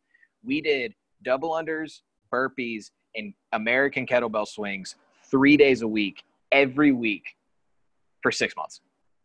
Oh, the good old burpee, you know? Good old burpee, right? And it's like, so something I ran into when I first started programming was getting people to kind of just buy into it and trust it, because it wasn't what they'd seen. And I'm like, guys, and I would show it to people. I'm like, guys, there's a progression and a format that I follow for our workouts. And I'm like, if you look at it every 10 weeks, I was like, we're hitting a heavy double or a heavy single on lifts, or everybody's got a benchmark coming up in like 8 to 10 weeks. And we would wave it. So people got better, and they're like, but when you just come in every day, it still kind of just looks random. And I'm like, no, if you just ask, like, it's right there. And I would try to explain it to people once I took it over. But say what was the second question? Well, it was basically just the argument about it. You answer them both. So okay, cool. It was about like writing multiple levels of a workout and then the warm-up side of it. Here we'll let people – here what I know is we will let people, if it's appropriate for the workout and they have the prerequisites for it, we'll let them do something that's a little bit harder, which is a rule of thumb that I've always kind of had as a coach. If you have a really good athlete in class and you know it's not going to be a detriment for them for the volume that you're doing, I'll let them do a butterfly pull-up instead, right? Or I'll let them try strict handstand push-ups instead, right? If it's not going to end up biting them in the ass. Well, isn't that Or having the conversation of why do we want to do this? yes, You exactly. you do want to compete in a few weeks, and there's might be, let's get you in a competition Yep. setting of this. Like, I want you to keep everything as RX, but I also want you to try the pull-ups at, if it's 10, I want you to do 5 butterfly and then move on. That way you're not losing stimulus here. We still get to train, but you get to work on a skill here. But take your time with these. There's the art of coaching, even inside of a CrossFit community. That's why the coach matters at that point. And it matters that the coach knows what they're doing, right? And it's so, I had a conversation with my buddy a couple weeks ago when he was talking about, and I love him, he's one of my best friends, but we got into a little bit of a debate about like the differences between strength and conditioning coaches and strictly CrossFit coaches. And I was like, I call myself a strength and conditioning coach because I think I have a wider skill set than just coaching CrossFit properly. Right, that's why I call that. I prefer that title. It's also a style that I align with a little bit more myself. But it was like, you can't, but he was talking about how strength and conditioning coaches, in his opinion, are primarily geared towards athletes. And I'm like, okay, that's fine. But CrossFit, regular everyday CrossFitters want to refer to themselves as athletes. So where's the disconnect? And now we're having to have the conversation of admitting that regular everyday CrossFitters may not be athletes. Oh, right? God, that's got such an ego blow to him too. And it's like, hey man, we weren't arguing. We've always had this kind of conversations, but it's like, it was a good back and forth of like, I think that strength and conditioning as a learning methodology and learning in that field specifically opens up your tool belt and your repertoire to be able to help more people across a wider plane of training. And I think CrossFit is super focused for as general of a program as it's supposed to be. And isn't it weird how that is? That to me, CrossFit's such a weird paradox, man. Maybe that's why I struggle with like wrapping my head around it so much. And I always tell people, my argument with CrossFit is almost never the community. It's always the coaching within it. Right. Yeah. Oh, dude. 100%. I always like to clarify that. I always like to say that I don't think people are dumb for doing CrossFit. I don't think CrossFit is a positive thing. I think it's awesome that people exercise. I think it's awesome they've put barbells back in people's hands. I think that coaches fuck it up all the time, because they don't actually know what they're doing, or they don't want to be doing it. They're doing it because it pays their membership. Right. Or because they're an athlete that wants to train all the time and it's just easier if they're at the gym. They can just do it between classes. But then their attention isn't there. Right. Their attention isn't on the class in front of them. It's on, this clock needs to end so that I can get into my workout. Right. That's where the issues arise. It's been fun because so recently I've invested in myself with a business coach trying to grow an online platform. I'm kind of someone that I think I like to bounce around, at least for the foreseeable future, especially with my wife being in the Marines. Like, who knows what's going on? But I just think there's a lot of things you can do, and why not try and tap into that market? So one of my friends back home, successful online, and hired as a business coach, and we were talking about, who I am, because I get my own way with a lot of things. And it was kind of like, one of my gifts, I guess, I don't know. I hate talking about stuff like this. It sounds conceited. That's not the way it's supposed to come across. But like one of the things that I take pride in is that when you, Christopher, come to me and go, hey man, my nutrition's like this, I don't give you this is how it's supposed to go. Yeah. I may give you the things that I'm going to listen, your protein needs to go way up. I don't care. Like generally the answer is going to be protein goes up. And then from there we can do whatever the fuck you want. But it's always like, she made the example of like, I could come to you with, my squat's doing this. And then she's always like, it's always funny because I know everybody would ask you, but I could see the wheels spin in your head where you're like, this is not a 2-second conversation. This is okay, we've got different hip structure. I know I've worked with you all for several years now. I know you got this ankle injury, this shoulder injury. I know you're weak here. I know your ego gets in the way there. And she's like, it's fun because you have that ability to look at everybody and go, the answer is not just do this with your squat. Now there's a general consensus like, here's how to do this. But what happens when somebody can't? We've got to coach into what works best for you to get you into the number one, safest position. But then number two, how do we get you performing better? Nobody wants to get worse. Yeah. So whether it's nutrition, whether it's struggling with your marriage or X, Y, and Z, like everybody is their own individual. And that's why you coach, because there is a problem solving component to this thing that we get to, that's our enjoyment. I'm bored when everybody's just kind of looking pretty good. And you're like, son of a bitch, man. I guess I could go over there and talk to them, but I've already talked to them. They're going to be really like, you play a psychology game. And that part of it's fun to me. But the part that isn't is in that warm up and scaling workouts. So no one from my gym will probably listen to that, but even if they do, I was pretty open about the way I felt. I don't like the 10 pounds of shit in a 5-pound shit bag. And even for like some of the Marines that I train online, they're like, I want more. I'm like, all right. I need to give you a little bit more just because like I still need to pay my bills. But I also put it in a way I'm like, all right, how can I get their arms to be a little bit bigger without destroying them all on Monday? So, you might put in a couple like, all right, superset 3x10 of barbell curl and tricep extension. And then like a couple days, you get garbage volume in there, but you find a way to make it work. And like, I also know the things that they won't do and they will do. And the warm-up's one of them. So now I've had to put volume. Here's how I've warmed them up. I put volume into their warm-ups so that way I can sell them on, you get to do more, which means we get to change your body more. And all I'm going is, I've now warmed you up in the way I need you to be warmed up to perform this heavier back squat today or whatever it might be. So it's so funny because I get all these people, I feel weird in the gym doing dead bugs. I feel weird doing the I look weird. No, you don't. But when your fucking shoulder's not hanging out of the socket, your knee's not blown out the side of your body, you can actually squat down, you can actually stand it back up, and you start progressing and you get to walk out going, man, I feel fucking great. Also, when you have fucking nailed your nutrition, you got a six-pack now because you've done dead bugs to your blue in the face. Guess what? How fucked up do you think you are now? You're not. People are going to go, how the fuck did you do that? And you go, remember that weird thing I was doing over there in the corner? Just do that a ton. It'll be good.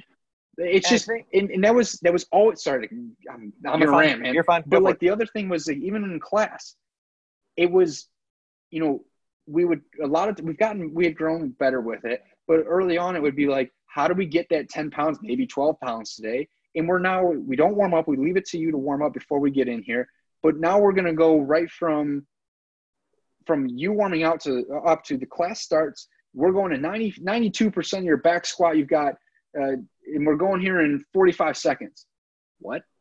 This is the other reason I don't do class. It'll take me an hour to get to 92%. Number one, I'm distracted. Number two, things hurt or I'm just sore. I haven't slept, whatever it is. So there's my issue. Yeah. But realistically, here's how the body works. We've got to give you adequate time to just warm up. So I would coach I would try to get some kind of warm up, but I would educate to how many people actually know where the fuck 88% is? I don't. I've been training for 15 fucking years. I don't know where 88% is. Yeah. But so here's what this means. This means 8 out of 10. If you're feeling really tired or sluggish or feels super heavy today, I want you to take it down to a 7 out of 10. I want you to move that fucker really fucking fast. And if it feels really light today, I want you to bump it up maybe 5 or 10 pounds and try and push yourself. Now we've got this sliding scale, but now I'm always trying to buy time of like, hey, when you are under that barbell warming up, I want 20 reps with just an empty barbell, nail your position. Then I want you to crawl up. If we need a little bit extra time, let me know. If you have to start the first of 5 sets at 78% instead of 88, we're going to do that. What really matters is you get the stimulus of heavy at one point. One set, 2 set, we're fine. And that's always been like, I'm like, I got to give me the rules. Okay, it's not my business. So here I am. Here's the rule set. Here's the ceiling I have to function under. What I do underneath that umbrella, I got to figure out how to make these people better in doing that. And it was always fun, but it also was super irritating. You're like, day after day, you're like, we could make this way easier on ourselves, Yeah. But that's also, as you keep saying, like that is what the art of coaching actually is getting that out of people, providing people a way to do that in a way that they don't like, hey, and I think that is, like I said already, like, I think that's the biggest crux and the biggest problem that like a lot of this like community falls back on is just bad coaching. Because I think coaches don't seek out more knowledge. Like I have an L1 or some kind of cert and I'm done. Well, they're married to one style of certification. At the I used to work with a guy so I hadn't coached that day. And we were doing like a 5x5 back squat or something. I was writing the program at that point. I don't remember what it was. This was like 2 years ago. and we were doing heavy back squats, and my friend, I had walked into the gym because I was going to go to dinner with like a group of my friends that always went to the last class. And she came over to me and she was like super upset. She was crying, like, and it was after the workout, and like the coaches were packing up to leave. And I was like, what's up? And one of the coaches there had just filmed every single set and just literally just like said the same cue to her every single time, every single rep, to the point that like, and he started saying like, you're just doing it wrong. Like, you're just doing it wrong. Like, why can't you just do it right? And I was like, number one, I can't believe that came out of his mouth because it was on video. I was like, but no, I was like, okay. And I was like, so you have videos? And she said, yeah. And I said, cool, show them to me. And she showed it within 2 sets. I said, do you know what the problem is? And she was like, no, because he didn't tell me. I said, your arches are collapsing. I was like, because your start positions is a little off. And I was like, just change it, just do this. And she got a bar out and she didn't load it, but she put it on her back. And I was like, cool, this is where your feet are. I was like, just naturally when you set up, I was like, here's where I want your feet to be. And then she did a set of 5 and her arches didn't collapse. And granted, she was unloaded, but the next time she squatted, I was there and it didn't happen. And she was like, how'd you do that? And I was like, I just know what the fuck I'm talking about. I was like, I just kept trying to learn. And I was like, and I just accept that, like, I have to know more than one style because you're going to run into people that you need to know more than one style. You know, like climbing up like L1, L2, L3. You're like, okay, well, if I just get my L1, like the only reason I'd ever go up, I'm not keeping my CrossFit stuff anymore. I'm not either. Like I'm letting it expire after next year. I was planning on doing that anyways, but after the last couple of weeks, I'm all set. Yeah. But the other side of it is like, the only reason I would have crawled up that ladder is so that I didn't have to continually go back to an L1. Yeah. That was the only incentive. It wasn't that I couldn't learn things. It was that I wanted to learn things in other arenas of like, I don't want to be just CrossFit, because how do I make anybody better at anything? We talked about this before we press record. How do we become more educated? How do we be able to talk to people with totally different views of us in the world? It's because you start to listen. You start to understand what it's like to live like them. I'm never going to live like you, right? Yeah. In certain circumstances, I don't want to CrossFit. I'm not a CrossFitter. But it doesn't mean I can't coach you to these things. Like the movements are pretty standard, like all these things. It's just so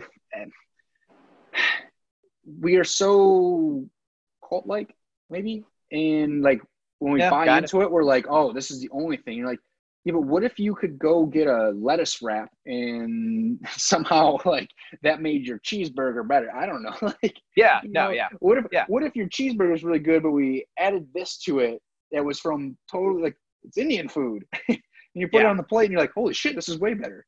I don't know. You're gonna say no because it's not the same genre of fucking food. No, but people will. It's good. People will. And that's such a struggle there, man. It's frustrating, man. Honestly, do you have your L1 or your L2?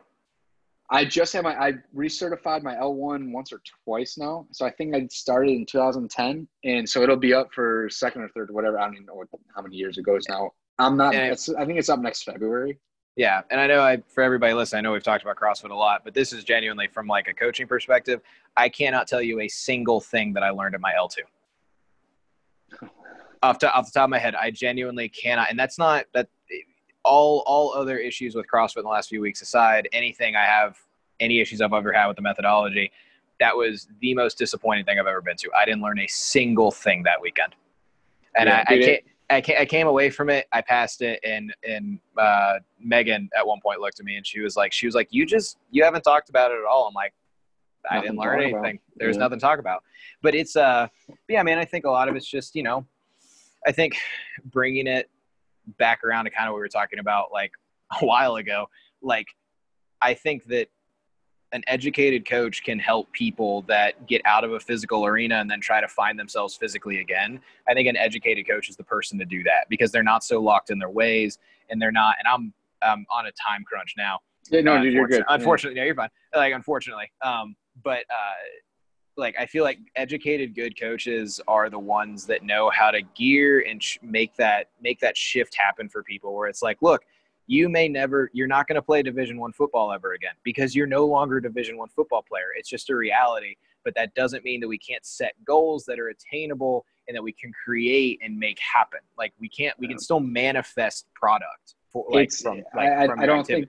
Yeah, dude, I don't think that maybe this is coming to me as you were just saying that, but like the coach that isn't willing to learn other things, not necessarily utilize them, but go out and learn and challenge what they're already in. And how can you not bring something away? You probably brought something away that you just like, fuck, it's small, but like that person's probably not going to be the person that's going to help you with what's the most important thing, the mindset.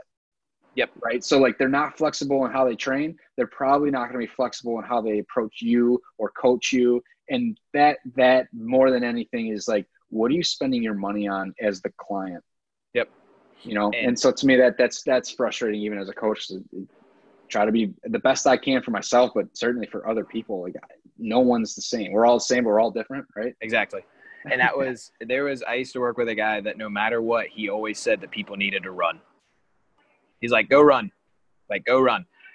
Fixes everything. And which is everything. But that's what he would tell people. He's like, it fixes everything. And like when it hurt people to run, when they get shin splints or bothered their knee, he would always he told me, and I have a genuinely fucked up mechanically knee. He would tell me that you just had to build resiliency to it. Your body would all in your mind, man. Yeah. Your body would acclimate to running. And I'm like, I think I told him one time, I was like, I don't have the time to tell you why you're wrong. Right? But like he stood behind it. So part of me was kind of like, I can appreciate how stubborn you are because I'm really stubborn about strength. His also buy-in to himself is great. Yeah, it's like, that's amazing. But yeah, I'm with you, man. You need to be able to branch out and like, so you can reach a number of people. Last question I was going to ask is if you had to sum it up, like, I know, like you asked me, I'm not asking the same one because it's not your podcast and I'm not stealing yours, but like, what kind of like message are you trying to spread? Like if you had maybe in a paragraph, if you had to sum up what kind of message you're trying to spread with your podcast, which is the Life Well Done podcast for anybody that didn't catch that, your social media, your coaching, what are you trying to teach people? I think I try to teach from, I kind of live by a saying of teach what you want to learn. And the things that I've struggled with, I don't want people, not necessarily I don't want them to, but I want them to know it's okay to struggle with mine, you know, where you view yourself, all these things. So I try to create a culture or environment that says like, it's okay to be where you're at, but also don't think that's the only place you're going to be. I've struggled with suicide and pill addiction and, you know, bottom of the well. And I've found a way, luckily, and I've earned that way out. But at the same time, like, it's never really over. You can always get better, but you don't have to be better right now. And to me, like, it's okay where you're at. It's okay to feel shitty, but also don't just know that you don't have to define yourself by those things. So to me, like, the message is always just like, your life can get better and there's people that want to help you. And I pride myself in being that person, but it's not going to be easy. And that's why you need good people in your life, man. Like, it just, I don't know. I got a deep pain inside of me for thinking that other people are experiencing some of the pain that I've experienced in the way I view myself. And to me, it's just, I do my damnedest to make sure I talk people up to themselves as much as possible. Like, you are fucking great at what you do. Even if you're not the best, you work hard. Like, that's so important to me because, man, I know when people would say something like that, where they just sold that they believed in me, it did help me get through the next 5 minutes, next day, next week, whatever it was. And it was like, we can keep going. So yeah, to me, it's creating an environment. Be fucking kind to each other, man. Yeah. It's a big one. Yeah. You can be an asshole, but like, have a reason to be an asshole. After that, just high five, move the fuck on. I don't know. There's a lot of hate going on, and just look yourself in the mirror and take care of your shit. I'm with you, man. Yeah. Cool, man. I appreciate having you on. Of course, dude. Thanks for hosting, man. This is awesome. I could talk to you for hours. Of course, dude. Yeah. I think we might have. I'll have to drive down to Louisville here one weekend and just get some beer. Dude, I might. If I'm in Jersey again anytime soon, I'll let you know. We got spare room, dude. Anytime. Cool. Awesome.